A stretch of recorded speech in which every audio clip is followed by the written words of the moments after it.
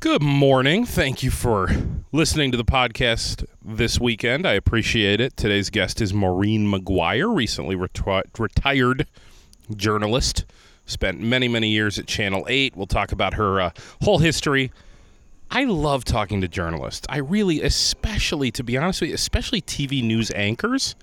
Not that I get a ton of opportunities to do that, but when I do, I love the opportunity because they are so professional, so stoic, right? And, you know, no matter the story, they are always so unbiased, right? They report on everything in a very professional way.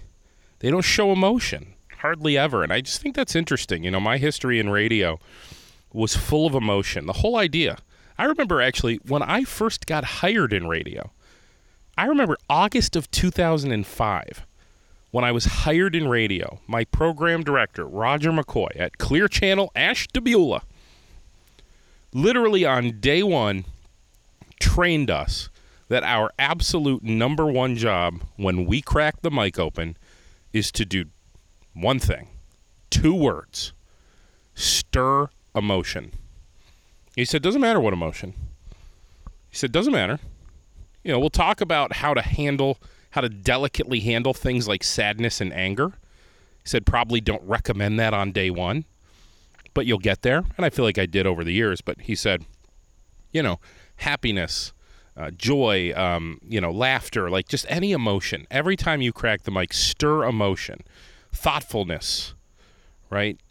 Introspection, making somebody question something. Like just do anything you can to get their mind working.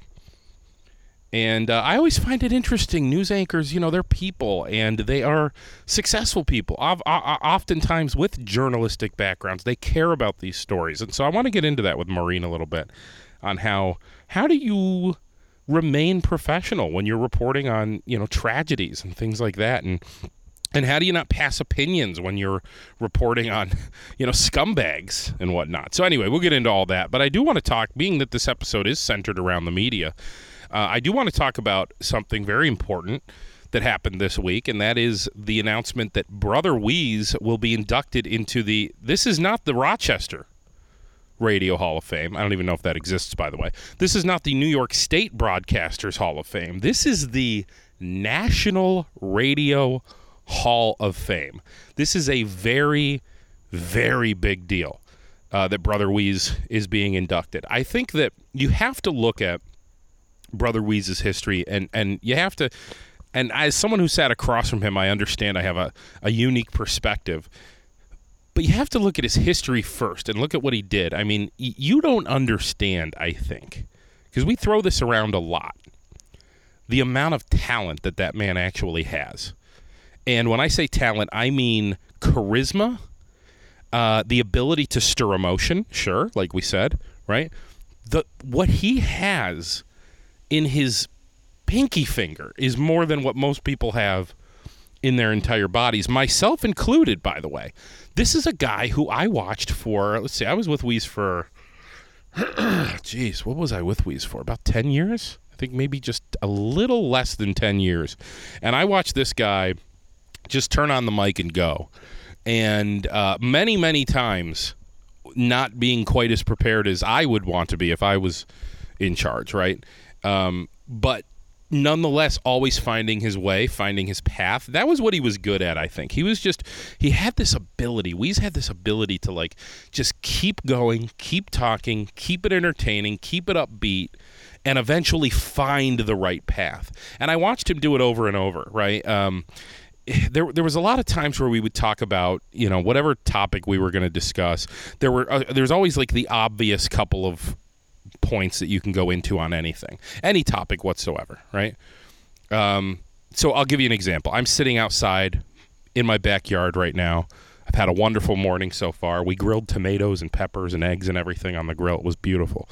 But I'm sitting outside at an outdoor table, kind of like a deck table with 4 deck chairs. So let's talk about a chair, okay? Most broadcasters, if asked to talk about that chair, would talk about the frame, the armrests, the legs, the cushion, right?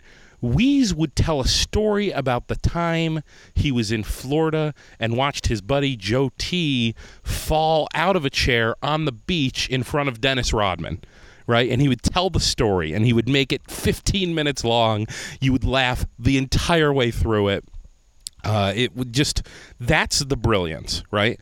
Taking, hey, talk about that chair, from talking about the chair to telling storytelling.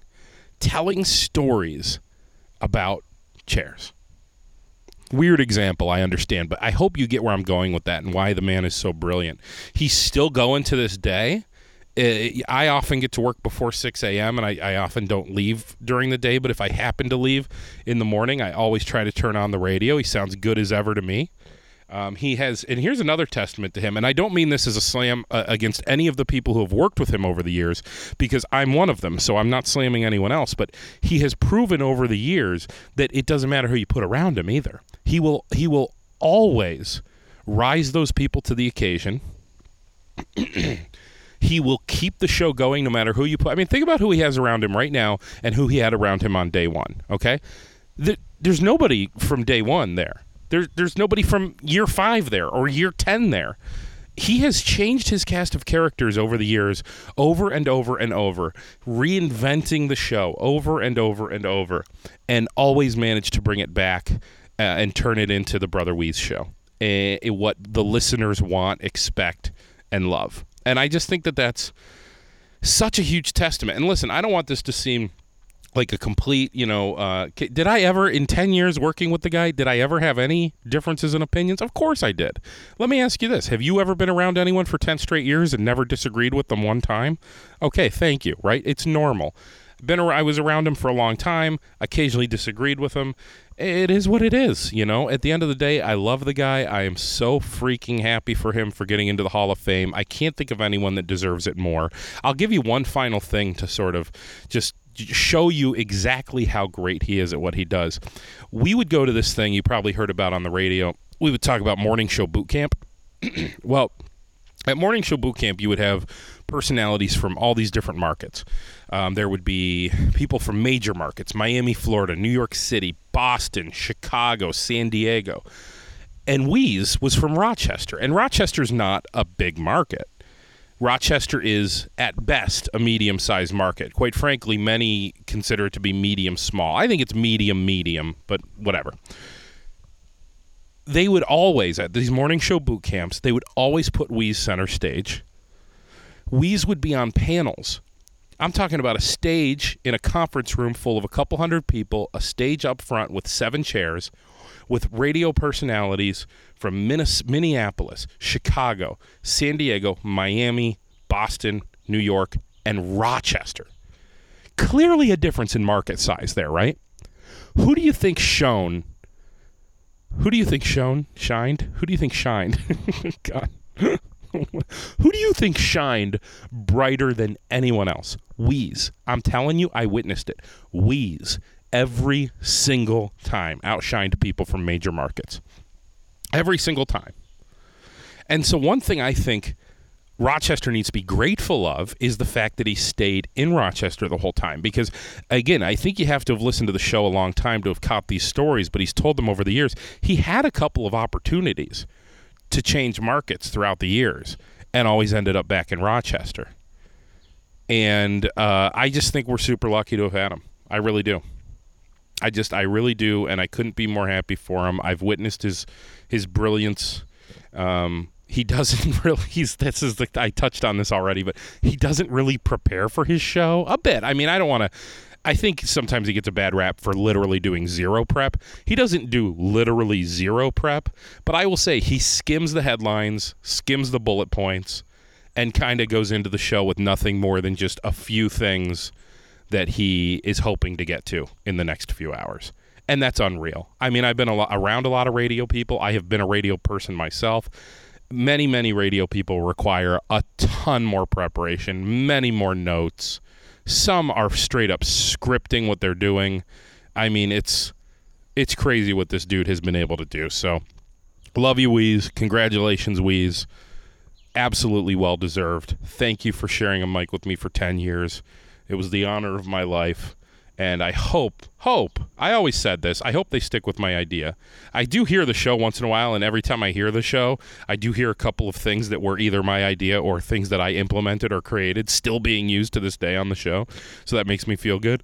But I do hope, I always said, if Wheeze ever retires, meaning if Wheeze ever says, hey, you know, this is it for me, end of this year, I'm done. If that ever actually happens, I want to make sure the last couple weeks on the air that we spend time bringing back every voice that was ever on the show for all those years. Anyone we can get. Got to get BJ to town, right?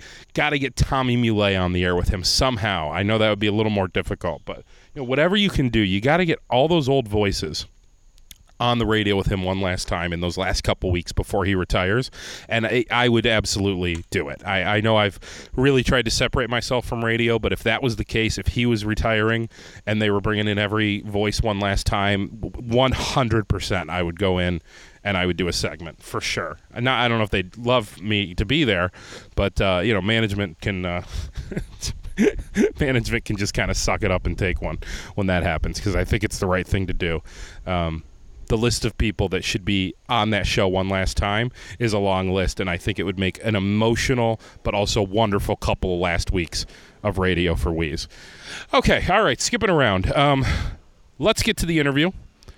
Ladies and gentlemen, recently retired, here on a Friday morning in my backyard, Maureen McGuire. Enjoy.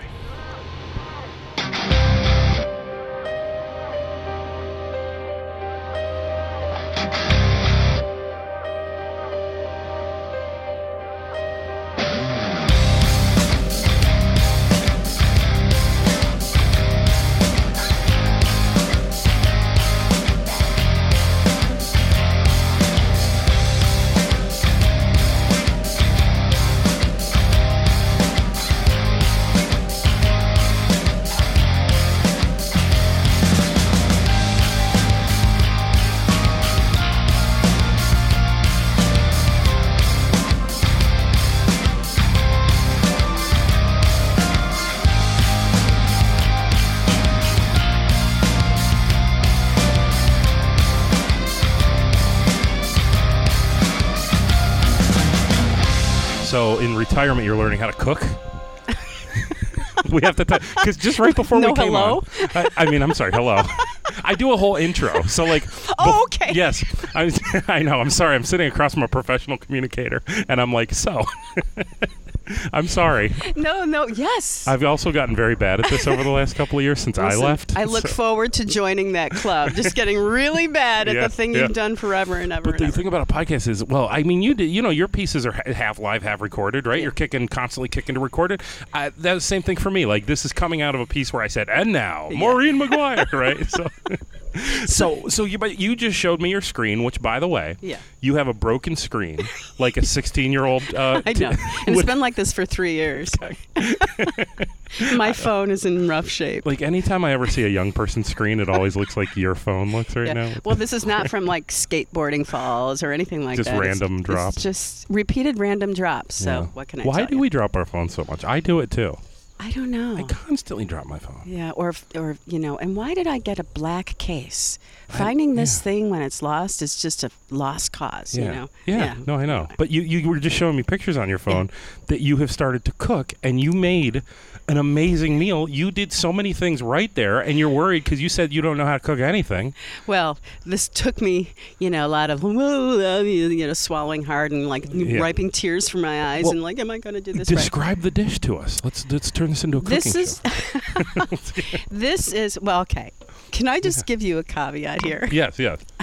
When I say I'm learning how to cook, my boyfriend did most of it. Oh, really? Okay, all right. I did the chopping. All right. And watching. Chopping and watching, because he's determined. It's like, this cannot stand. You have to cook, you know? Yeah. No, I've never been confident, you know, as a cook, ever. And, well, I've never had a desire. How have you fed yourself your whole life? Like, do you do a lot of takeout, or do you just... You know, no, I mean, you know, every once in a blue moon, I'll make like a fish chowder because I grew up on that stuff, you know, Irish in me. And I know those recipes. But even then, I'm following, you know, I'm having to triple check the menu. And, or, you know, if I can put it on a piece of bread. Yeah, that's good too. Rip open a bag of lettuce. An omelet here. You can hide a lot of things between a couple pieces of bread. This morning, I grilled breakfast. I just sloppy peppers, tomatoes right out of the garden, peppers out of the garden, eggs. But then I did a couple giant pieces of like grilled toast. And so it all looks kind of sloppy, but you throw a couple pieces of toast in between there, and all of a sudden it seems great. Yeah, I mean, I used to know somebody. He was I knew him in college, and he went on to become a chef. But he used to do simple things like we'd go over for study groups in college. This is graduate school. I'm sorry. And he would say, "Hey, I'm just whipping up a sandwich here," and it's like his sandwich would be like baked brie with a slab of like some exotic jam between two pieces of grilled bread, and and we'd never get studying done because the guy was just like serving up these great meals, to sustain us through, But it was his sandwiches that I love the most. Oddly enough, I think sandwiches. Sandwiches are great, but chefs are guilty of like early in the pandemic. They would do these cooking shows where they'd be like, "I'm going to show you how to make something with what you have in your cupboard." And then they'd be like, "This is cardamom from the hills of India." Okay, I don't have that. Exactly. Nobody has that other than you. I know. But you know what? For me, it's just I want to get the hang of how things taste together, putting ingredients together. I mean, I feel like that's going to help me gain some confidence and learn to cook. Like this pasta dish, which is basically, it was cherry tomatoes from a garden, basil, chopped up, some garlic, minced, olive oil. What else is that? And that was it. We just let it sit. I literally have a sauce on the market that is that. Oh, it was delicious. The only difference in what you did so right that I've been dying to tell you for the last 10 minutes, cherry tomatoes. Yeah. Not enough people try sauce with cherry tomatoes. It's a really delicious sauce. It was sweet. And, we kept to taste salt, pepper, and then the sugar came in. It's like, let's try the sugar. And it made such a huge difference. Yeah. But it was a wonderful meal. Can I give you a little tip on cherry tomato chopping? Yeah. Oh, okay. Yeah, because these were tiny little things. Yeah, and you're doing them one at a time, right? So if you take a bunch of cherry tomatoes and lay them out on a cutting board, and then you take what would work really well would be like the top of a Tupperware, just some big flat piece of anything, and press it on top. You can hold like 30 of them in place at once. And then you take one knife and you cut like 30 of them at one time. Do you get what I'm saying? You kind of sandwich them on there. Yeah, but how do you make sure that you're not slipping and sliding and making mincemeat of those tomatoes? To be honest with you, you just need a really sharp knife, I would say. See, that's what I thought. The other night I thought, wow, I need new knives. You probably do. Yeah. You probably do. I think that if you're going to start doing some cooking, having a really nice set of knives is important, and a really, really sharp chef's knife is super important because of what you just talked about. Because if that's happening to you, that just means your knife is too dull. Okay. Yeah. All right. Yeah. And because have you had like the same knife for years and years, something like that? Yeah. Oh God, decades. A lot of people have. I'm like, I don't even know where these knives came from. I've inherited knives that people leave at my house. It's like, wait, why do I have a Get a good knife. Get like a knife sharpener as well. And also, here's the other tip: never, ever, ever put that knife in the dishwasher. That's yes. Really? Because think about water is corrosive. Like water, my friend Sheffrey used to always say, he said, you know how the Grand Canyon was formed? Water. Over years and years and years and years and years. So water is actually going to dull a knife as it gets splashed on by a dishwasher. So you're just going to, when you wash your knife, you're just going to do it sort of delicately with like a washcloth in the sink. Just a little bit. And maybe the blade is just, you're going to barely touch that as you clean that. Wow. Yeah. News to me. Yeah. Well, do you recommend particular knives? Because this is the one thing that really was bothering me the other day. There is one I'd recommend, but I do worry so there's Mercer cutlery, which is good. I actually have Cutco in my house. Maybe that was, I'm sorry. My phone is, because here's the thing. Right now, I'm actually on a day off of work, and so I have to keep my eye on the phone because we had an air compressor shit the bed yesterday. Am I allowed to curse in front of you, by the way? I'm sorry. Well, I'm retired. So you're allowed to curse? Swear away. If I start cursing, you know I have really turned some sort of bizarre corner. Well, I just have to keep I always say I have to keep a half an eye on the phone because the guy's coming to fix a machine today. Is this out at the... out at the factory. Yeah. What do you call it? Is it Craft Cannery? We call it Craft Cannery. Because I remember being there with you when we moved into a different building. Gosh, I can't believe that you're... So did you buy the company? I bought that company, and we moved into a different building, brand new building. We just invested. Well, I knew that. That's why I was confused. Yeah, we just invested a ton of money in equipment and stuff like that. But you came out and did a story on me, beginning. Like right at the beginning. Why did you do that? That was really, really awesome of you. And it is still to this day the only time I've had a lot of press coverage. The only time I've ever teared up watching a story. Well, you're making me tear up now. Yeah. For a couple reasons. Yeah. When I met you, you were at Wegmans on East Avenue. I remember you were that. Dishing out some sauce. Yeah. Now, I used to take my dad, who at the time had Alzheimer's, and he was really beginning. He was just beginning his real decline. Mm-hmm. He'd had it for several years, but I used to take him here and there. You know, I'd bring him with me to do a lot of my errands just to keep him busy. I'd pick him up and take him out and give my mom a break. And so it was one of those days, and I was looking pretty raggedy, as I recall, and didn't want anybody to know who I was. So I don't even know if you knew. I didn't at first. Good, you had to tell me. Yeah, with the curly hair and the ripped jeans. But so I was and I just what drew my eye was their cutout of your grandfather. Yeah. Right away I thought, okay, this is great, and yeah, sure, I'll taste some of the sauce.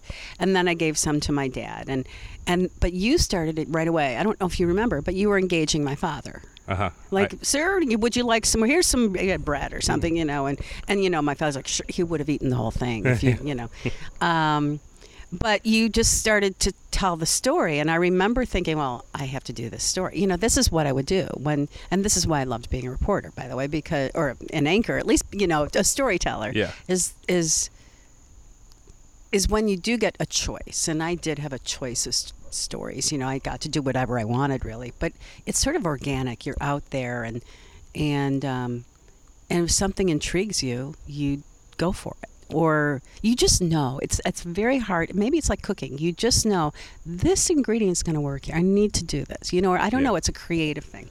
Yeah. Anyway, so that's how that was, and I do remember going. But I followed up, and maybe that a month or so later, I went out to the, and I remember it was just one of my favorite stories to tell. I have no idea why. Maybe it's you. You were very engaged. You made it easy to interview. You're an easy interview. Thank you. But the family thing, it still gets me a little bit because, I remember my father watching that story. Yeah.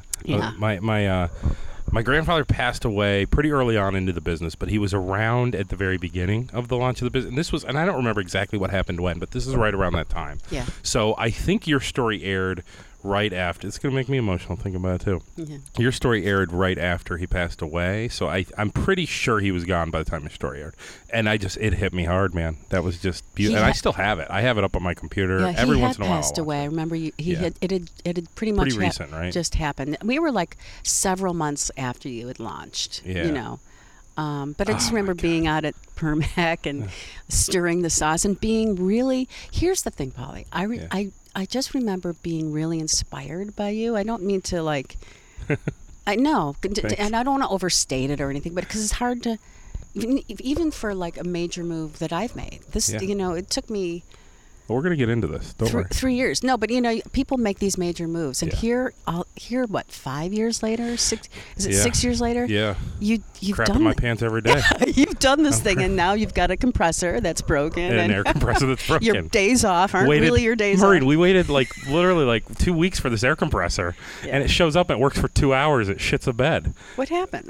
That's what I don't. Wait, first of all, what is it? What does it do? An air compressor. So the thing that fills the bottles works on air. It goes. Oh yeah. Right, and then same thing with the capper. It goes, and that's all air. It's all coming from an air compressor. Yeah. So none of it works without the air. So Yeah. And I'm not handy. That's the other thing. I don't know how to fix anything. Yeah. So you're not alone. It breaks, and I'm on YouTube trying to fix this thing. Oh man. And the other here's the other thing that people don't think about is, and I have 170 gallons of product sitting in tanks at that point that can't go anywhere. That's it. So anyway, this is supposed to be about you. This is why you're good at your job. How did you get this? You flipped this around. Well, I'm having this like, oh crap, though, over the last couple of years. Yeah. And it's mostly filled with exhilaration and happiness and excitement. Yeah. But it's also filled with plenty of, oh no, scared, worried, and everything. Yeah. What was it like for you to finally be like, I'm going to do it. I'm going to retire? First of all, was it 100% your decision to retire? Yeah. It was? Yeah. What was it like for you to finally come to that moment and say, okay, I've been thinking about it? Because it's one thing when it's just in your head, right? Yeah. But the second you tell another human soul, now it's real. Oh, well, that's the thing. Yeah. You know, I had been thinking about this probably beginning about 5 years ago. Little seeds, but I was really undecided for all the reasons so many people are. After all these decades, why would you quit now? You only got a couple years left. Just ride it out, whatever. Yeah. Or what am I going to do? Yeah. Or how am I going to survive? I'm not technically retirement age, if you must. I know I look 29. You have the phone of a 16-year-old. But I just gently started planning as much as I could. And what kept tripping me up was this. I knew in my heart that I needed and wanted to do something else. What that something else is, I don't know. I also knew that I felt really stressed out. And it wasn't just work. Although, reporting is hard. It's a hard slog. Anchoring is not glamorous. It's hard work. And I, my bosses were so generous with me. They were so patient with me because I would go, this is it. This is it. And they would be okay. And then I'm like, and it's, I'd get kind of wishy-washy. Oh, did you do it a few times and you? Like twice. And then, but it was the pandemic sealed the deal for me. Yeah. I just knew. What tripped me up and made it really hard, and it only became real, and then I realized, I'm really ready. I must be okay, is when I started telling people. Mm-hmm. My closest friends knew, my family knew. For years they've known this was going to happen. They just didn't know when. This past year, I felt really literally, I felt burned out. It was... And no amount of trying something different was changing it. I was still working hard. I was still proud of the team. But I just knew, it was like, wow. And the more the pandemic and all of the weirdness of the whole year dragged on, the more I knew, if not now, when? If not now, when? So, my contract was up this past August, and it was just time. So in the winter, I sat down, and it was fine. But once I said something, it was tears for a day. Mm-hmm. Tears for a day. And then it was over. It was over. I've been ready. And I think because the tears stopped, I knew, okay. But the not knowing what's next kept making me wishy-washy. Sure. Yeah. And I realized that for me, just for me, I need to stop first, play a little, jump in a lake, cook a little, I don't know, and then get into it. I don't know what's next. I don't. Do you have any interest in bottling sauce, bro? Listen, I'll call you if it gets to the point where I'm like, maybe I'll bottle sauce. I want to go work in a factory. Or fix air compressors. Air compressors. Listen, I can offer 86 degrees and no windows. Yeah, exactly. If it gets to that, like I said, I'll give you a call. Yeah. Oh, so I love that you are looking for something else. I think that's awesome, and I think I can totally relate to this idea of, okay, so I've done this. I loved this, right? And I do want to go back in time a little and talk about the career and everything and what made you fall in love. I did love it, yeah. You loved it, and I bet to this day there's a place in your heart for it, right? Oh, there always will be. There always will be, of course. But I love that at one point you're looking at this going like, wait a minute, I'm young, and you are in the grand scheme of things young, right? Yeah. You're like, I'm young. I got a lot of years in front of me. Mm-hmm. I'd like another thing. It was like, if not now, when? Yeah. When? It was just that simple. And do you? I know you don't know what you're going to do next, but when you look at the different just general ideas of what to do next, I know you're involved in a ton of not-for-profit and charity work. Yeah. That seems like a place you pour your heart into. I will. I already have some stuff cooking. Is that a place where you could you see yourself as an executive director of something? I don't think anybody else can see me as an executive director. They'd be like, oh, please no. It's like my cooking, You don't give yourself enough credit. No, I bet. But who knows? As somebody said to me, what are you going going to do? I said, I don't know. I might frost cookies at Leo's Bakery. There you go. Or start my own company and become a CEO. I don't know. It's that wide open. I have a feeling the beauty of stopping it's just been 3 weeks. And in 3 weeks, literally, I've jumped in a lake. First time I've done that in 20 years. Which lake did you jump in? Keuka. Keuka, I like it.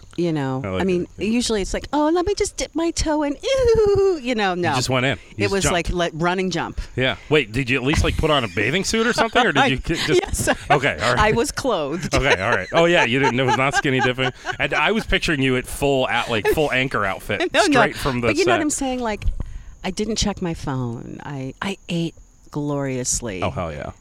Drank a lot of wine. Yes. It was just a beautiful. Didn't set an alarm clock. Right? No, it's great. I read, but in the 3 weeks that I've just I've actually been kind of busy. The carpeting and that. Yeah. But I've realized a couple things. I'm shedding some skin. The stress. Yeah. Oh yeah. Oh God. Yeah. And not just stress. It's about letting go. It's some of it's like, oh my God, when Cuomo resigned, it was 2 days after I left, and I was crying like, oh my God, I need to be there. I'm texting. Do you guys need any help? I mean, I'm still. Yeah, the bug's I'm still a Channel 8 gal. It's in your blood. Yeah. Yeah. But. You were a Channel 8 gal. You spent. You were at Channel 8 for 20. Yeah.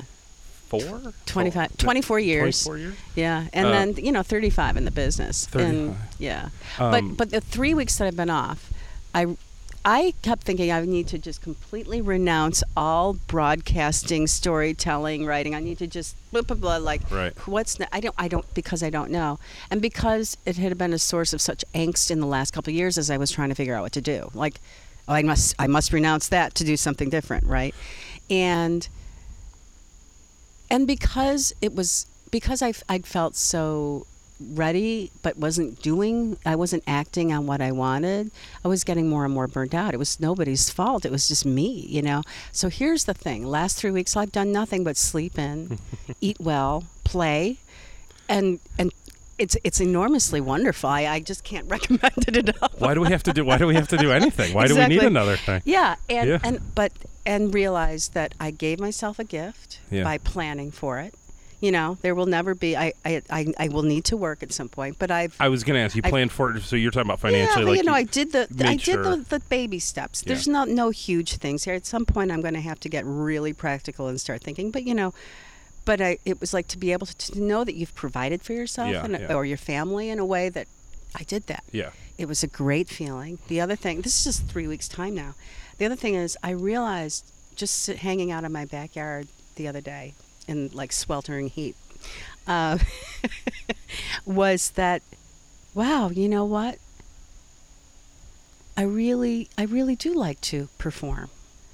Why would I you don't need to shed a skin. You just need to kind of relax a little bit. And there's something else here that I can go to. Are we talking about stage? Well, not stage, but I really do like to tell a story. I do like to, you need somebody to get up in front of a crowd and talk. I can do it. Yes.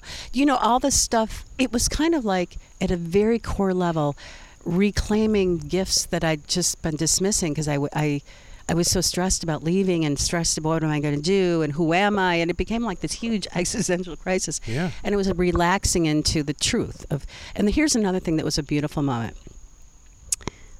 Little things like I remember when Adam Chodek, who is beyond phenomenal, and it's just been I was so lucky when he came in. It's been 6 years of working with him, the last 6 years, and he's by far he's one of, if not the best in town. I really think so. He's incredible. Yeah. And gosh, you saw how lucky I was. But, he said, oh, let me interview you about stories you like. Like, oh, God, no. The camera turns on me. No, God, no, And it was just a story about my interviewing, and he talked about 3 stories that I picked 3 random, here's stories I loved.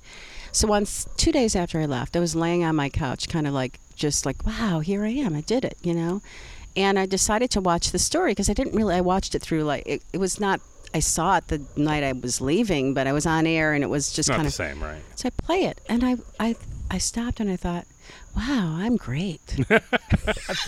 I love it. You are. No, you know what I mean. But Yeah. this was a genuine. This was just a moment of going. It was without condition. This is what I'm saying. Wow, it was like shedding skin and reclaiming something at the same time. Because when you're going through such major life changes, everything is like, well, I'm great, but I really need to work on this. This is how we are. This is how life is. This is such a good life lesson you're teaching. I say no, it to my this wife. was like, I'm great, and that was it. I was like, holy, the things that, hey, I'm a mature woman, but there I was like, I have a story people should hear. You know what I mean? It was great. It's such a good life lesson. Like, just think about the moment you're in, and always, right? I'm always thinking about what do I need to do to be better. But just screw that for 2 seconds. Yeah. Enjoy this moment, right? Yeah. Nobody's good enough at that. We do not stop, I think, enough just to say, man, I am. Doing okay. I was going to swear, yeah. But you know what I mean. Curse, you can do. Have you ever cursed into a microphone? Have you ever done it? Yeah, first job. I got in trouble and was suspended for 2 weeks, but it wasn't deliberate. No. Oh, let's talk about your first jobs. All right, you're a Rochester girl. You go to school in Missouri, right? I did. You go to school in Missouri, and now you got to get those first couple of gigs. You end up back in Rochester after a few years. Yeah. But what were those first couple of gigs? Oh my gosh! So the job in which I was suspended from, or is that was the very awkward sentence. Your very first job you got suspended from? Yeah. Oh, this is amazing. It was radio. It was public radio. Oh. And it was news, and in those days, the boards or the radio boards, there was no delay. Well, I don't even know what that means. All I know is I had to run the whole board myself. Yeah. Open a cart, close the cart. Bring up my sound, pot down my own microphone. It was crazy. And I was just anchoring a 3-minute newscast. Yeah. Which I would do on the hour. And I went to play, it was a minute, and this is so funny. About a minute and a half 2 minutes into it, and the utility company today, they could not explain the power outage. Boom. I bring my mic down and I pot up a sound, and I went to put the sound, and it didn't play. Yeah. And I had been on the job for like a month, so this was like, I got scared, because it's live. I have to hit NPR's programming in a minute and a half, and I'm like, so I'm doing this. And, and I'm going, shit. And then I look over and realize that I haven't, I haven't potted down my mic. So then what happened was it's only me in the studio. There's not even anybody in the newsroom. It's just me. Small town, I realize I have to get through the rest of this thing. And I realized that I've been swearing into the microphone. So then I go on to just try to close this thing out, and there was a weather, I had to read the weather stats. Like, in weather today, we used to do like the barometric pressure is this, the winds are coming from the northeast at this, and the temperature is this. So I was so mortified that I had been swearing 2 seconds earlier that I'm like, in the weather today, the winds are coming from the northeast at 0 miles an hour, and like the temperature is 9 degrees. It was like I had to read the 3 neighboring states. I was in Missouri. It was like Arkansas, Tennessee. I had to read 3 different states, and I called Arkansas, Arkansas, This is like a debacle going on. It was the winds coming out of nowhere at 9 miles an hour that was just, I remember thinking, I don't know what I'm talking about anymore. And then I forgot my name at the end. That's epic. That's an epic meltdown. I love it. But here's the thing. It was a Saturday night. I used to do these horrible shifts. You're a beginner. I went home. My boyfriend at the time said, I walk into the house and I'm just trying to hold back tears. I was hoping he wouldn't even be there, like he was maybe out, gallivanting. And he's standing in the kitchen and he's looking at me like, are you okay? And I immediately began to cry because I was hoping nobody had heard it. Yeah. Next day, I get this call from the boss. Yeah. Yeah. Yeah. And special training was involved. Like, let's teach you how to do this correctly. Yeah. So that's his first job. At least they didn't fire you. I'm right? lucky. Yeah. That is true. Yeah. It was an innocent mistake. It was the swearing for 30 seconds that was like shit. This is a panic swear. Do you think like later, because I mean stuff goes wrong all the time on live, right? I mean live radio, live TV, this stuff goes wrong all the time. Do you think later you just learned because I think in those moments what I learned over the years, just calm down for a second. Calm down. We got this, right? Do you think that, did you get there? Yeah. Over the years? Yeah. Oh, yeah. Yeah. Because when you're young, you're like, press every button, figure it out. That's kind of what I mean, though. After 35 years of broadcasting, all I knew, and some pretty intense, like the last decade of my life has been pretty intense. A lot of changes, unexpected caregiving years that you don't know. You'll find out. Just a lot of life changes. And I just knew, it was like I looked at everything and I thought, I've done that. If not now, when? It's okay. Beautiful. It's the same kind of thing, like I've survived that and I did that. It's going to be okay. And I could have stayed. That's the thing. It was just a decision. Oh, yeah. Either one. But for me, it was going to be all in. It's going to be all in. Stir that sauce, baby, or not. And I just knew. After Missouri, you had, did you have one other stop, or was it Missouri right back to Rochester? No, I was at Missouri. I worked in public radio in Columbia, Missouri. Then my first TV gig was in Jefferson City, Missouri, which is the capital. Mm-hmm. Those are huge learning years for me. Mm-hmm. I mean, I would have done anything. Yeah. When you're learning and you'll just do I'll work around the clock for you. Yeah, sure. I did, know. And then from there I moved very briefly to St. Louis. I had a freelancing gig there, basically interning for a station, but it was a paid internship. It was nice. And then from there I moved up to Traverse City, Michigan for my first anchoring job. And then I stopped for about 9 months, and I went back to the University of Missouri, where I'd been through graduate school, and taught. Reporting 101, producing 101, a lot of producing classes, which is a lot of writing.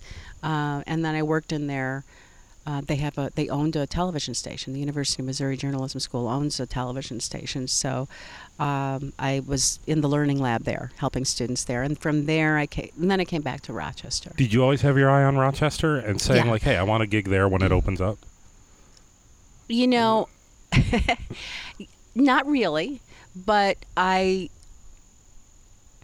because life is life, and I'd been through a breakup and this, I just thought I want to be close to family. A pretty large family. Mm-hmm. Most of them were back here. I was tired of, at the time I remember being very tired of squeezing in my time off to fly, and enjoying 2 days of a vacation with everybody when I could have had 4. The travel was beginning to annoy me, and the limited time off. So.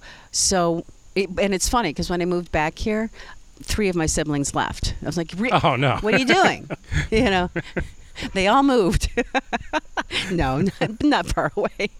But and best move I ever made, though. I when you know, and it worked. It worked well. Was it right to 8 as an anchor? Was that right?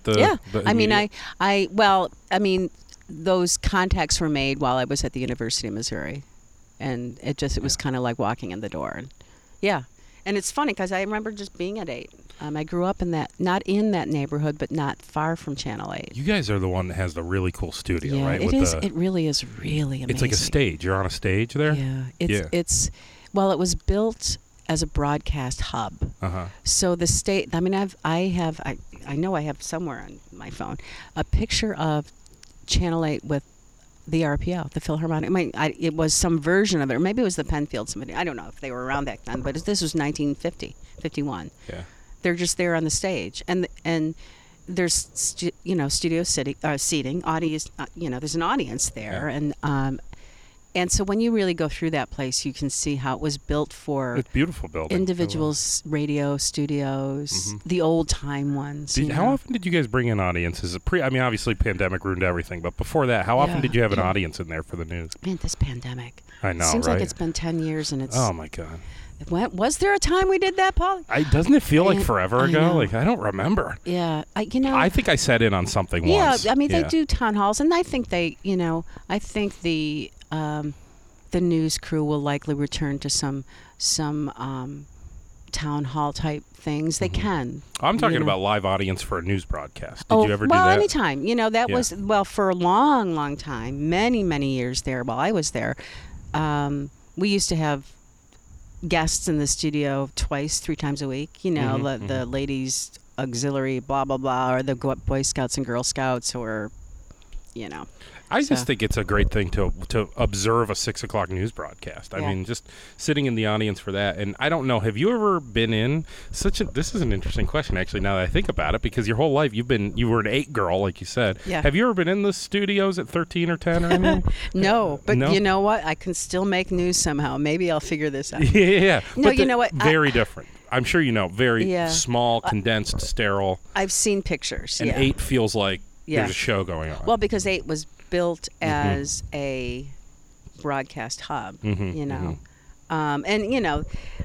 it's just the architecture in the building is beautiful. Yes. And it's really a special place. How you are now that I'm even talking about comparing the studios, you are an insanely loyal person too, because something about media is there's not a ton of loyalty, right? Yeah. I mean, your contract probably came up every few years. Yeah. And every few years you probably had the opportunity to pick up the phone and say, "Hey, let's chat." Did you ever do that? Am I allowed to ask you that? You're retired now. You're not going to get in trouble. Well, let me tell you. I would say that's probably... I never felt the desire to move, and I'll tell you why. There was never anything going on that made me go, I need to get out here, and ever. It's always been like family to me, always will be, actually. Yeah. Even when I know no one there, someday it will always feel like my home. So there was never a reason to inquire. If there were nibbles coming the other way, I was like, nah. And here, because why would I want to? I never looked at it as the job is the job. The job's going to be the same wherever you are. And I was comfortable. I was, you know what I mean? Yeah. There was just never any impetus to leave. And I loved the people. And that's actually probably the most important thing. They were my friends. Can I tell you something else? I think you'll take this I think you're going to take this as a compliment. I really hope so, because ultimately this is a big compliment. But oh my God, that doesn't sound good. But what are you going to tell me? Well, I moved to Rochester in 2007. I'm not a native, right? So when I moved to Rochester, it seemed as though Channel 13 was kind of like but it really feels like in the last bunch of years, Channel 8 kind of took the spot. I hope so. Yeah, actually, we've held our own in the ratings. It's a very competitive market, meaning that 13 by nature of its history, it's been the big gorilla for decades, right? And has sort of maintained that place. But not always, occasionally, and you're right. I mean, it feels like 8 really came on and became like the station. I mean, I can tell you, I don't know if I should say this, but in this house, 8 is the station we watch. I'm thrilled to hear that. Yes. And you know what?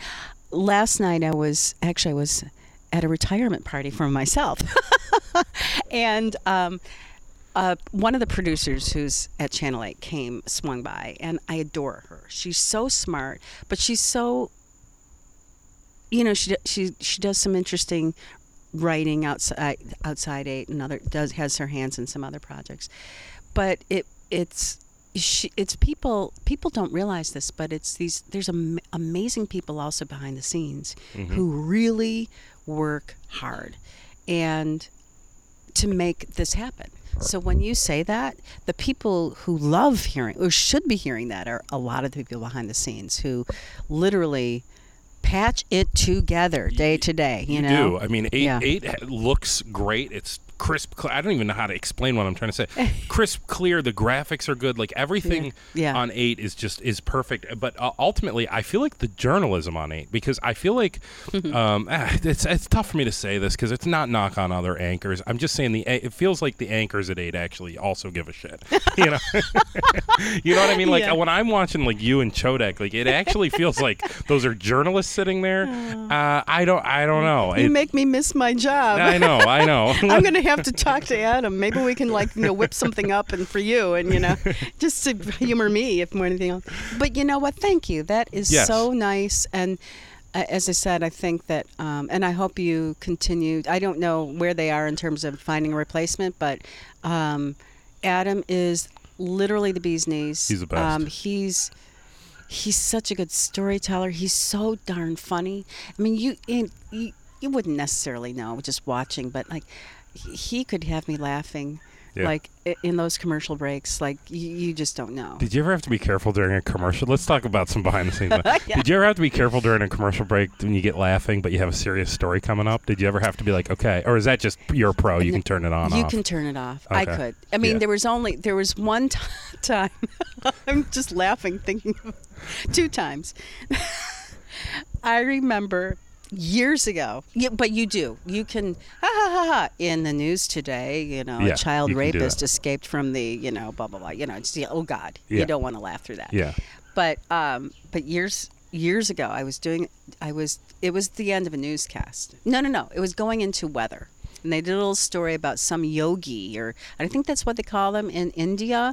He was revered, and he was doing a walk, a 300-mile walk from his village to somewhere, and it was a religious pilgrimage. But when I looked at the video, what I didn't realize that he was doing it in his yogi poses. He was literally rolling down a dirt road, in these revered they must have been I don't know. But he was, he was rolling and it was no one could possibly achieve that. Whatever he was doing, it was how is he doing that? And so but it was just a funny look, and it was funny to me. And you're seeing it live for the first time. Right, and I looked over, I'm oh God, what is that? What's he doing? And he is making this pilgrimage, and I couldn't do it, I lost it. And I remember, I don't know if you remember Dave Yates. See, Dave didn't, he actually works in one of the local school districts now. He was doing sports. And he, who had not been watching, started laughing so hard because I was laughing. And then he started watching, and it became funny. My brother called oh my God, hold it together, But you lose it, and then I lost it for 5 minutes. It didn't matter what was being said. Thank you so much. Okay, weather. Okay. So those moments are rare, but they do happen. What about the other side? How do you keep it together when you're reporting on something heinous? Right, when you have a crime and you're the anchor, right? You're the one who has to keep that together professionally. We have to professionally but at the same time, you want to say, hey, this asshole, yes. And you want to go nuts with something, but you've got to be the anchor who's bringing this in a professional way. How do you keep it together in those stories where you just want to say something like, this sucks? Yeah, actually, that's hard. And you know what? I would say that's played a role in my decision now. It's time. Really? I just want to be able to say, wow, that really stinks. What can I do to help? Yeah. Yeah. In life in general. And when you're angry, you have this, you must maintain some some impartiality and it's important. So training takes over.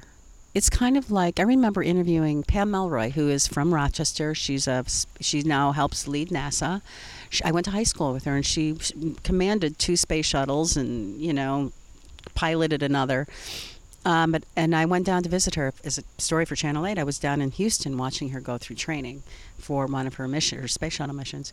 And I said, well, how do things go wrong? I said, do things go wrong? She goes, oh, yeah. You're up there hooked up to the space station, and you've got to do 4, spacewalks and make sure the ship's, hooked up right and all the compressors are working, if you will.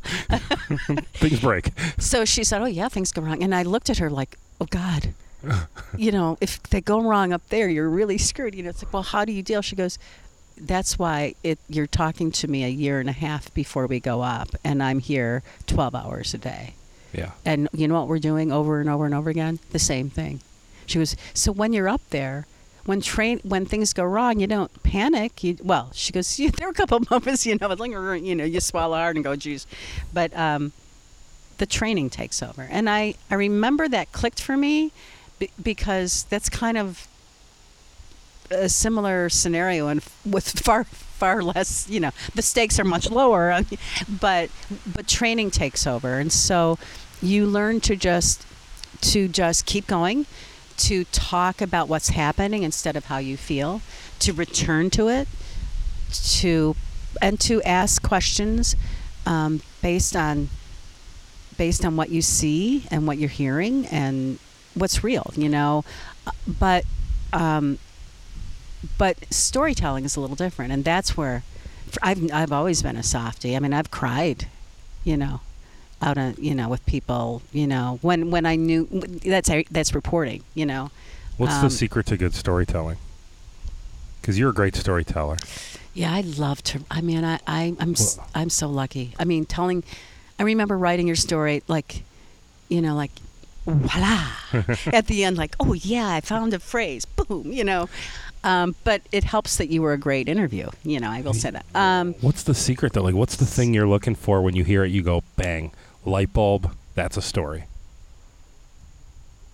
Is that just season and experience? I mean, would you have recognized it when you were 22? I don't know. That is such a good question. For me, all I know is it's a feeling. Yeah. It's a feeling, like, oh, this. I mean, I have to do this. I have to tell. And that doesn't mean it's going to be easy to tell the story. You're sweating it. Like, oh God, how do I write this? Have you ever found yourself in the middle of a story and realized halfway through, I don't know if this is? Oh yeah. Yeah. Yeah, that's far more common. But I've always told, especially young reporters who are stressed, I said, look, there's going to be one story. Doesn't matter what it could be about, like, mayhem at City Hall or corruption or car accident or the best dog in the world you've got one sitting here in your yard. English Bulldog Oxford sitting in on the interview. I mean, it's my co-host. He's the best. He doesn't talk. I can't believe he's maintained that position for an hour. He's sitting up just, wow. But it could be about anything. But you're going to... it's going to make you feel so good. It's something about how you wrote it or how it came together or how you kicked ass all day, like with live shots, putting that story and doing it. The day is going to be so good. It is like fuel for the next 30 days of grind. Mm-hmm, mm-hmm. And as long as that's happening, that is your passion. And do you think it's important, too? I love the message, what you're trying to tell right now is it's not every day is going to be this amazing day of just like bang, bang, bang. Yeah. It worked perfectly. Yeah. Because you are going to have those days where it's like, geez, none of this is working, right? Yeah. Oh, yeah.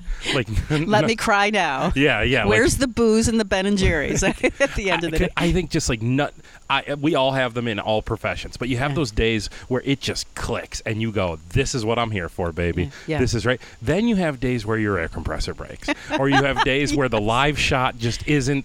It's just not what I thought I was going to get. You stumble through the whole thing, or you're not up to it, or something's going wrong. How do you get through the dip? Is it the high from the great day that gets you through the low day? That's what I find, at least. I think. Well, this is what I'm saying. I think as long as you want it, as long as you've entered into it with the desire to do good work or to get better at what you're doing, as long as you want it, period. Yeah.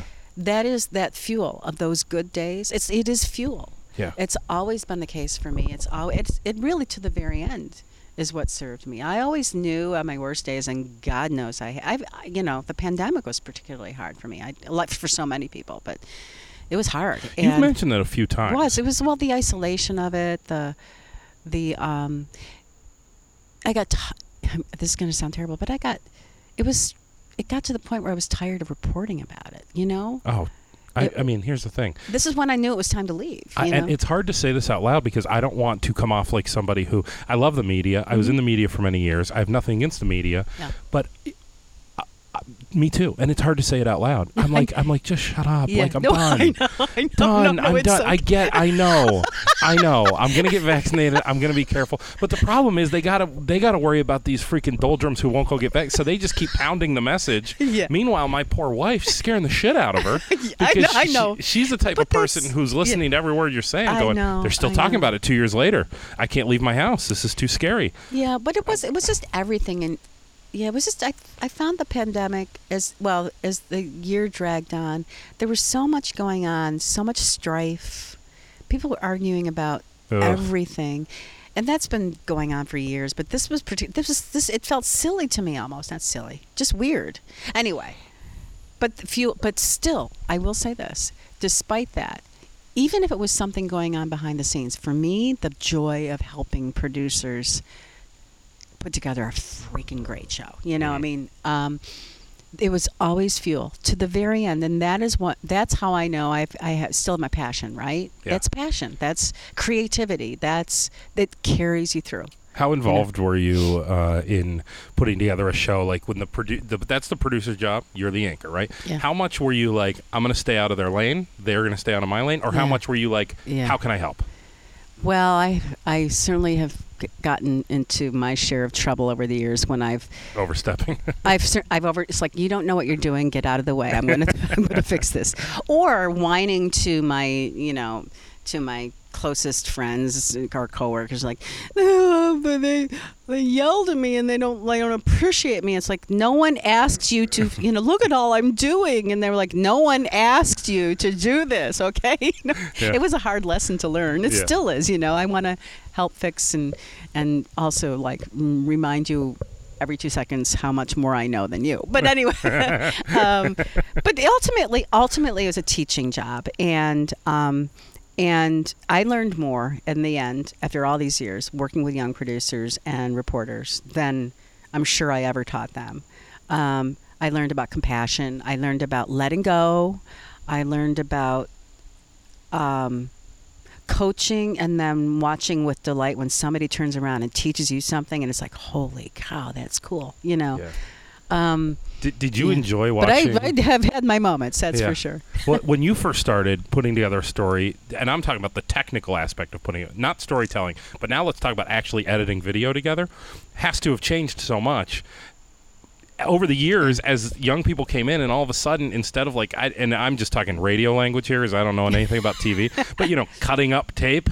Oh yeah. And then it became all software, and I think the same thing in TV, right? Cutting up tape, and then it turned into like these kids are flying around on Adobe Premiere, like it's nothing, just like swooping this into there, and all of a sudden they put together. I look at what they do. I look at these young 20-somethings today, and look at what they're doing, and I'm in awe. They put that shit together and fast. They deserve far better compensation for, I think, what they go through. Because, thank you for bringing that up. Because the technology has made it so much easier to do things on your own. They're now expected to do 10 times as much as I ever did when I started out. And you know what? It becomes impossible to think and be thoughtful as a reporter if you're slamming so much content out there day to day like that. That's my opinion. Yeah. I think I'm so glad you said that, because there was a gap for sure in at least in radio. There was a gap between some of those, some people were making a lot of money, and then there was a giant gap. Yeah. And there were some of the people that were not making a lot of money were working really, really hard, which I actually, believe it or not, think is okay. Me too. For a little while. Yeah. Well, like I said, those first 2 years reporting. Yes. I did work around the clock sometimes. I wanted it. I was hungry. But it was always with the hope and expectation that I would be compensated one day for it. Yes. I think that there is a little bit too much of a tendency sometimes to let that 2 years turn into 4, turn into 6, turn into 8. And that's industry wide. Yeah, it is. That is why you see so much turnover, and it is certainly not Rochester or just one station. I agree. Yeah. It is everywhere, and I don't know if it's sustainable in the long run, but we'll see. No, I don't either. I mean, let's talk about that a little bit. So, media has changed, and again, I can only really speak on radio. And at this point, I don't know to what extent I can speak on radio, because it's been a couple years for me. Do you miss it? But sometimes, for sure. I mean, you're doing this, but I do this because what we talked about earlier, that little piece of my heart, that still will always love radio. There's a little part of my heart that will never fall out of love with radio. See, now, thank you for doing this. I've needed to hear this today. Yeah. So yes, I get it. Yeah. There's a little piece of my heart, but everything. The reason you're here right now is because everything you've said is absolutely hits home with me so much. Yeah. Sitting in that studio and thinking to myself, I want to do something else. I want to do something more. Yeah. And needing to act on it, right? Yeah. And that's the same thing for me. That's exactly where I was. Yeah. But that doesn't mean that I wasn't in love with radio when I was in it, and that doesn't mean that I don't. And so that's why we're sitting here talking to these microphones. Yeah. Because it's me feeding that one little piece of my heart that still kind of goes like, oh, that was your first love, man. Yeah. And I love what I do now. I love what I do now, but there's just a little bit of first love left always in my heart for this. Yeah, there always will be for me. Yeah. There always will be, but there's no doubt. I was in for 15 years. You got me beat by a few years. 15 more, baby. Yeah. There is no doubt that in just those last 15 years, holy cow, did it change. And I mean, when I first started on the radio, everyone was listening to the radio. And now, now this is where our conversations are going to split a little, because TV and radio do have some differences. But radio was really just thriving based on that's what you're going to do in the car, right? And I think back in the day, a lot of people listened to the radio at home. But like in the last 15 years, at least when I came in 2005, you knew you had them when they're on their way to work and when they're on their way home from work. You knew you had them. Yep. And you don't know that anymore in radio. And that's been a few years now. Podcasts, Spotify, it's crushed that. So I also had, in my heart, I had love for radio. I had this desire to do something else. But I also had this looking at the business of radio and going, ooh, I don't know that this is, I might survive this. Yeah. I might not. But I don't know that I want to put my personal faith and the well-being of my family in the hands of where this seems to be going. Yeah. Is that bad for me to say? No, it's very common. Is that related? Okay. Totally. Right. Yeah, it's so common. Yeah. And TV too. There are many, many, many people right here in Rochester who did well locally in TV and who have since gone on to find completely different careers. And that is, they need to provide for their families. They're looking ahead. You know, I've always, especially the last 5 or 10 years, if I was invited to be on a panel or talk about the future of the business, I don't know. The technology just went beyond me about 5 years ago, and I never recovered. It's like, what? What is this? And it's funny because I was a one-band operation when I started, carrying around 60-pound, light kits and 100-pound cameras, and it's just amazing how much it's changed. But the reporting will always be in demand. Of course. Despite what people say, people will need to read some sort of newspaper or news article. It's quantifiable in social media circles where they've done studies. People don't click on video, but they will read. And so the demand for reporting will always stay there. That's what gives me hope. I just don't know what form that's going to take. And it scares me because somewhere along the line you have to have people out there who are running these companies who insist that standards be maintained. And I think as technology takes over it's easy for standards to slip. So I'm just talking about the profession of reporting itself. So can I ask you specifically, I think what you're talking about is Twitter.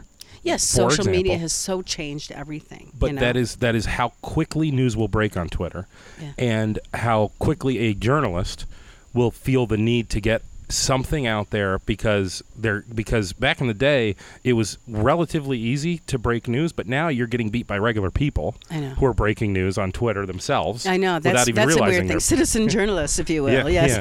Who they don't even know they're breaking news most of the time. They're just like, oh, by the way, I'm I know. I did it once on accident. It was such a minor story, but I wrote a thing one day. I got a phone call from my buyer at Hart's Local Grocers, and she was like, oh, it's so sad. We just found out we're closing at the end of next week. Can you just do me a favor? Send me all open invoices. You broke that story? On accident. And she said to me, can you just make sure you have all invoices to me by the end of the week? It was very much not, I didn't even realize I was breaking this news. And I went on Facebook right after that. I happened to be waiting in a parking lot for something, and I had time, so I was on my phone, and I just assumed that I was the last person to hear about this. Yeah. But it turned out I was the first person to hear about this. So I just went on Facebook and said, "What a bummer about Hart's Grocers! Oh my God, I love that store so much." Actually, I I still miss hearts. I do too. I hit send on that. I think I fished through some podcasts, and within about 45 seconds, Mike DeGiorgio from 13 Wham was calling me going, "What do you know about Hearts Grocers? Somebody said you just broke some..." And I'm going, huh? But here's the thing, though. That kind of crap, I think, happens all the time, right? Yeah. Where regular people, or they just get a video of something, a boat burning on Canandaigua Lake. Yeah. Last night on Twitter, somebody was, I can't remember who it was some kid in East Rochester is trying to break the record for the most time spent swinging. He's on a swing on a tree. And somebody just tweets it. It was the middle of the night. Yeah. And there were all these people going, I'm like, this is the best thing ever. Yeah. But that's a minor example, but yes. But where I'm going with that is so now the journalist feels the pressure to get it fast. And when you're rushing, mistakes happen. Totally. Right? Yeah. The best Twitter is Twitter that says confirmed. Yeah. Da, da, da, da, da. Not just in, which I'm totally guilty of, but confirmed, because it tells you that they've gone through a process of fact checking and confirming. I still believe brands, though, that that 8 logo, that DNC logo. Yep. I still will see that and put more credence into it because I still hold on to they had to do more work before they were allowed to tweet that than did Joe Schmo 86493. Yeah. Oh, I know. Yeah. Well, I don't trust. I'm a total brand person. I mean, I have my go-tos, and I guess everybody's different that way. But absolutely, I think one of the tough things about social media is it just feels like a gossip rag. Oh God! And people are constantly angry at each other. Oh yeah. So, and everybody's got an opinion and a comment, which can be easily masked as a fact until you kind of start going through. Yeah. So and you know what? In just the 3 weeks I've been gone, I'm kind of retweeting all the Channel 8 stuff. It's my baby, right? Yeah, but I still use them, and it's like okay. And the DNC, actually 13, 10. It's like just good people on all those places. Oh yeah. Oh, we've got a great little community here. We do. I think It's and I think that you're right that the content is always going to be desired and needed. Yeah. So that's the good news. The good news is the content that's being created is still very much in demand. Yeah. And I think the same thing about radio. Like I spent so long on the Brother Weiss show. That content, that Monday morning after a big Bills game, hearing what Brother Weiss's opinion was on that game. Is desirable content. Yeah. There's no question about that. It's just about how do I get it to where people are, which I think, of course, there's no denying in 2021 is the phone, right? Yeah. How do I get it to their phone? How do I get it there immediately? And then ultimately, how do I make money off of the fact that I'm giving them this content? These are all questions that are still being hashed out and evolving all the time. It's a tough time right now. I think just the technology has changed things so much that the process has to catch up. Yeah. Yeah. But I'm grateful for the people who do this work. Thank God. Yeah. Because I know what it's like. I know what they're doing, and the people with the brands, man. At least, you can complain. You can insist that they will issue corrections. I mean, that's part of this is the standard I'm talking about. Mm-hmm. So when I see a brand and then confirmed, or a reporter who works for a brand operation and it says confirmed, I'm like, yeah, they were doing it. They were following the standards. They did the thing. Yay, the thing. They did the thing they're supposed to do. Yeah. Just like my tomato sauce. Yeah. I did the thing. The thing. Did I chop the garlic? Yeah. What do you mean by minced? Should I mince this garlic? Or just what's the difference between chopping and mincing?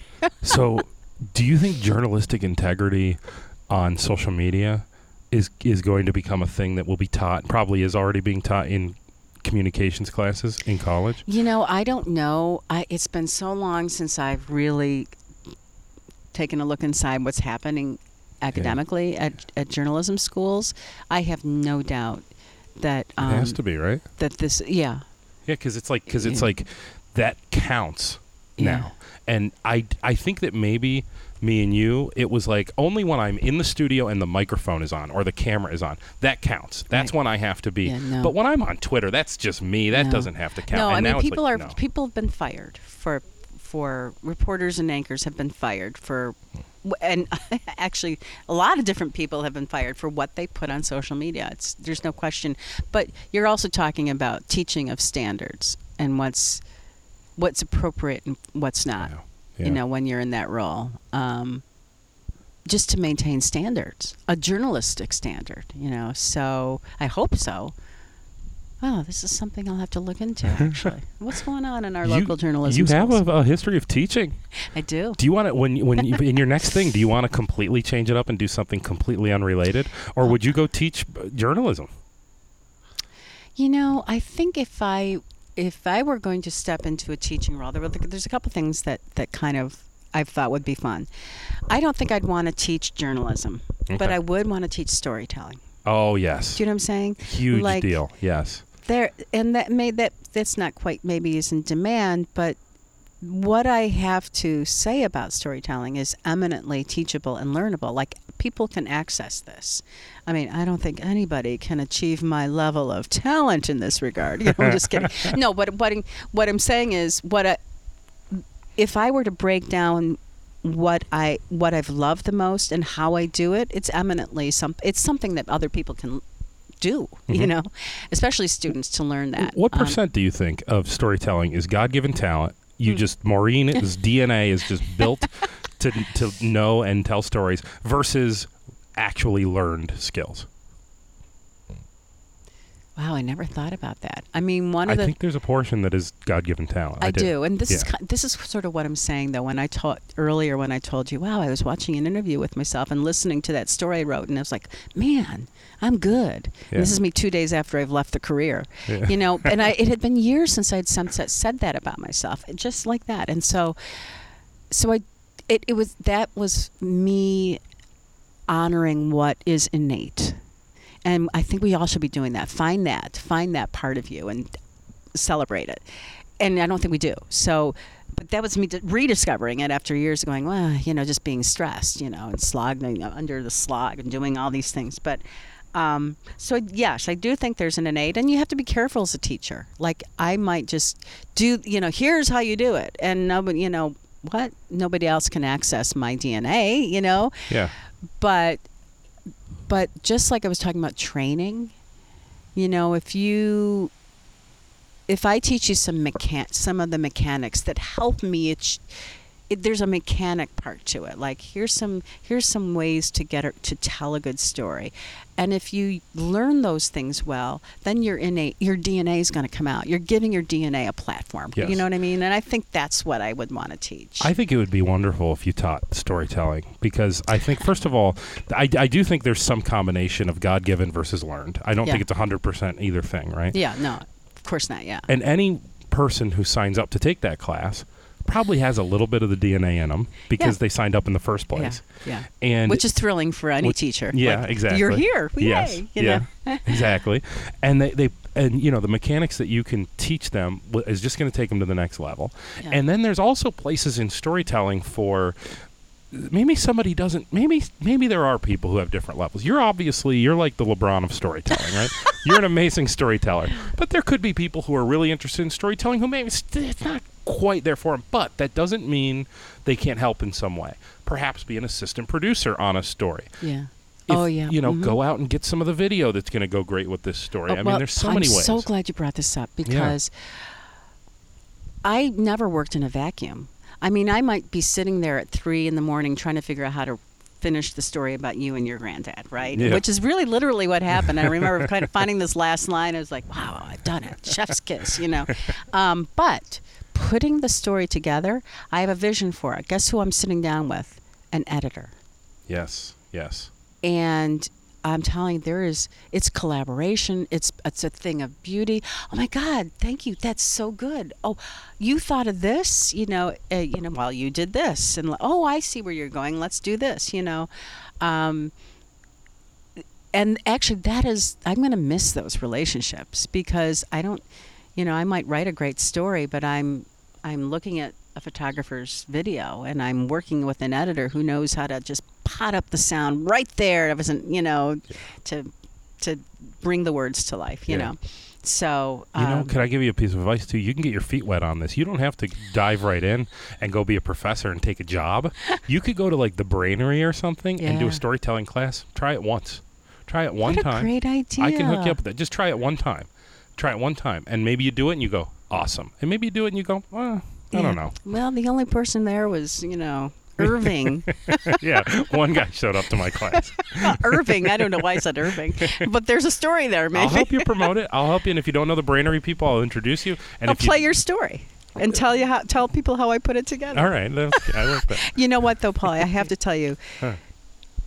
I have favorites. I do have favorite stories. That's going to be my last question. What's your favorite? And when Adam said, what are your favorite stories? Are you kidding me? I can't, but yours was definitely one of my favorites. You don't have to say that. No. Thank you. Okay. I have thousands of favorites. So yours was one of my favorites. Yeah, but, sure. But really, it was just so much fun to put together. Do you have, don't worry, I'm not going to ask you to say what they are. Do you have a few that you're like, why'd I do that one? That one wasn't so good. No. No. Okay. So they're all your favorites then. Well, you know what? Because I've always thought, wait, I'm a good writer, man. Know, I mean, there are many. I don't remember most of them, frankly. Yeah. Right. Right. Well, and then when someone brings it up, you go, oh my god, yeah, I do remember. Right. Yeah. Oh, that's gathering archive material of my own for the last 6 months. Since the beginning of this year, because I've known I'm leaving. He's like, wow. Whoa, I remember that. Ooh, I looked funky there, but that's a good story, or whatever. It's just like, wow. But, yeah, I mean, it's been, I've had so many favorite stories. Did you have to leave a lot on the cutting room floor for stories? I mean, I'm saying like you would do a story and it would be 12 minutes long, but you got to get it down to 3 minutes. Oh, but see, part of great storytelling is enjoying the editing. Yeah, sure. I agree with that. Editing becomes its own art form. Is there a place for long-form storytelling, though? Because I think there is. Oh, my God. Thank God people do it. Yeah. I mean, I think there is a place for it.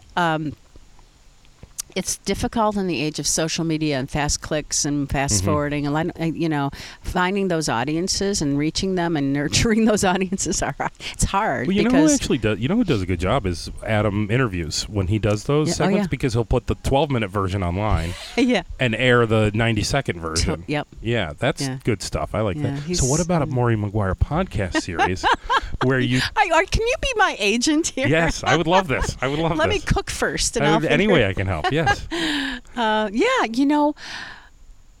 The sky is the limit right now. And by that, I simply mean I'm relaxing. I'm reclaiming a little bit of sanity. I'm just happy. So I love the idea about the Brainery. I'm going to give him a call. Yes. If you need any help with that, let me know. I can help. That'd be fun. Like we all have a gift to teach. We all have something that we can teach people. I'm like, yeah, I could do that. Yeah. And it'd just be like a way for you to just dip your toe in the water on it. Yeah. See if you love it. If you don't, you figure it out. Hey, that's not my thing. Yeah. What else? What did we miss? Well, I kept you here too long already. I'm sorry. I know. I could talk forever. And I haven't, it's one cup of coffee. I know, I'm sorry. Without that Brownstein's bagel. Wow. I know. I love that you're a Brownstein's girl. They're pumpernickel everything? Yeah. I live in the epic. I mean, you're here in 12 Corners. This is where I live. You came to my home. Thank you. I live right with Brownstein's Bagel Land, and then Balsam is right there, right? Yeah. So I got all three. So I'm closer to Balsam. You're over there? I live in the North Winton area, so yeah, that's my go-to. I love Brownstein's, though. Yeah, I love Brownstein's. Try their pumpernickel everything, I'm telling you, right out of the oven, okay. if you're lucky enough. All right. Woo, boy. I like it. Oh, yeah. What else can you do? What else? I mean, are you ready? Should we go? I'm bringing my son to Seabreeze today for the first time. I'm off of work today specifically to go to Seabreeze with my son because I have trauma from when I was a child. Can I tell you? This is going to... It's not... I mean, it is a little. Park? It's not real trauma. Oh, it's not real trauma. You fell off a roller coaster. No, it's way simpler than that. When I was a little kid, one time, this is such... Oh, my God. I can't even believe I'm telling you this because it's so silly and stupid. But when I was a little kid, I grew up in Northeast Ohio, and we had Waldemere Park in Erie, Pennsylvania that was a half hour from where I lived. And there was this one summer where my parents told me we were going to Waldemere this summer. All summer. All summer they told me that. And it never happened. And I remember, like, school was going back, and I remember being like, Mommy, why are we going to school? We haven't gone to Waldermere yet. And you said we were going this summer. And I just remember my mom saying, well, we might go in September. There's nice weekends in September. And we never went. And I remember it to this day. So we've been Do you hold it over them? No. But so we've been telling Leo all summer, like, it's time to deliver. And he's only 3, so there's not a lot of stuff he can do. But they have a few little kiddie rides there that are great. The kiddie rides are great there. So I'm like, so my wife, even as of yesterday, was saying, you don't have to go to Seabreeze. He's 3. He's not going to know or remember. And I told her that, and I go, he'll remember. I remember. Yeah. What a good dad. Yeah. It's so funny to me that that all this has happened to you and for you and with you since you came into Rochester. You met the love of your life. Yes. You married the love of your life. Yes. You had this extraordinary son. Oh my God, he's amazing. Who is just so beautiful. He's so cute. You have this great house that you bought in Brighton with this. I'm staring at this amazing garden. See some ripe tomatoes in there? Yeah, I do. I got peppers. I got eggplant. You've got this dog who is standing guard. Yes. He has not moved from that position. He's an English bulldog, so he's perfect for me because he's like kind of fat and lazy, like me. No, but he hasn't lied down. It's amazing. Well, anyway, you've got this amazing too. business. You've done so well on the radio, and then you built a business from the ground up based on your love of your grandfather and this sauce, and it's amazing to me. Go on. What else have I done? You know what I mean? Like, that's not a whole lot of time. Do you realize this? Well, I guess, yeah. It's 15 years, not even. I mean, wow. It's cool. Yeah, I don't know. Are you going to be able to relax? Because I'm the type of person who can't relax. Like, retirement does sound great to me, but at the same time, I don't know that I can my fantasy is to kick up my feet. Trust me. Yeah, I think about it all the time. You wouldn't be able. I'm not. Well, look at. The reason I'm at your house today is you're still I'm doing ripping up my carpeting and refinishing the floors. It's a royal mess. Yes. And do you have it in you to sit around all day every day? Sitting around all day? No, I've never had that need. However, I have experienced that's like occasionally, and it's glorious, It can be. For me, there's always an end point, and I don't need but giving myself the space right now to just not sweat this. I'm going to be visiting some family here and there. I'm going to do a little travel to high risk areas of COVID. Oh God, what am I doing? And I'm going to figure it out. Yeah. How did you report on? Are you vaccinated, by the way? I am. Are you? Yes, I am. How did you report on like the vaccinations for all that time? And we were talking about passing opinions. Yeah, you get to the point where people just won't get vaccinated. People, what do you do? You're killing me, people. Just go do it, please. Yeah, I think that. I mean, just that's hard. It's hard when you're. It's hard when you don't understand. Mm-hmm. When you don't, when the stakes seem so high, right, and people are just arguing about everything. Oh, people will. That's the problem with the bullshit. Social media. People will argue about anything. Yeah, anything whatsoever. People argue about. Yeah. I just put video of myself grilling breakfast this morning, and I'm waiting to look at the comment section and see people tell me what I'm doing wrong. I know. Oh God, I know. Yeah. But I don't remember who said this. It was when I first started in Rochester. I was on some panel discussion, or I don't know, and people always complain. Journalists always complain about jobs and and then we complain about readers and viewers who are mean and nasty and whatever, and that's all legitimate. But I remember some old timer when I moved back to Rochester. I was on some panel. I can't remember who it was. And we all, all of us on the panel, we went through our list of complaints and how viewers are mean and blah, and the readers are, ill-informed or whatever. And then this old guy, geezer, been around for decades. God, I hope he's not listening.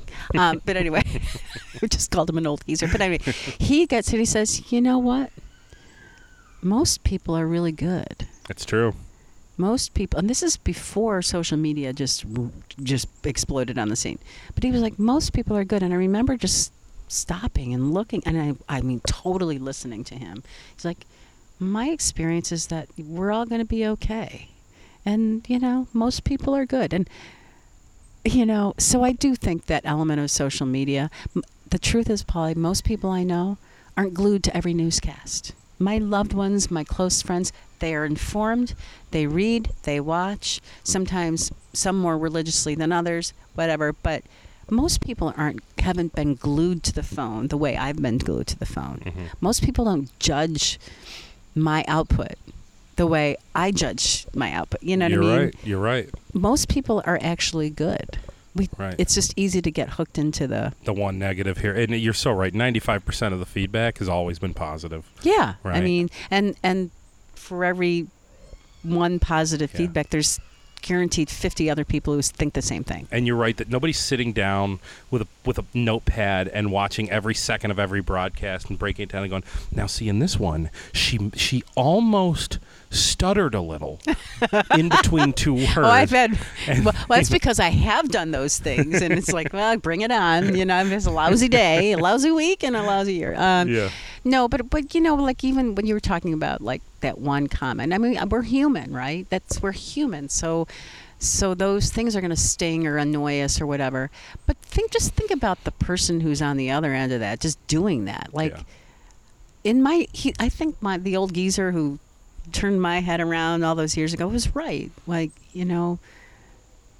most people are not doing those things. If they're annoyed, they're just walking away. True. Unless you've committed a felony, and then they're going to do a complaint and get you arrested. Yes. But, when a normal person doesn't like something, they don't write a giant. Yeah. They just don't use it anymore. Or they're not going to mock you. Yeah. Like. They just walk away, or they just don't click it anymore, or they don't watch it, or they don't eat it anymore. Yeah. When they don't, they don't eat it. Right. Like that's what I'm gonna say. Well, what I was gonna say is, not everyone's gonna like my sauce. There's a good amount of people who do, and I appreciate that. Then there's some people who just don't care for it, and the normal way to react to that is to just not buy it. Right. But then there's that 1% of people who have to write me the email about how bad it sucks. Yeah. That's not needed, right? And what is it necessary to go through life mocking other people? Like, what kind of person? Who are these people? And again and again and again, most people really aren't like that. It's just that media. It's easy to believe they are because most people aren't. You highlight the stuff that's rare and the stuff that's not rare. It's actually, but the stuff that is not good. Yeah. Right? Yeah. But I genuinely believe that people are good. People are good. Yeah. They try. You're good. You're a good person. Oh, so are you. I think the name of this episode is going to be Extraordinary Person, Maureen McGuire. Oh, don't make me cry. That was what you were. Yeah. Thank you. Thank you for doing this. Oh, thank you. It was awesome to see you. You're a good one, Pauly.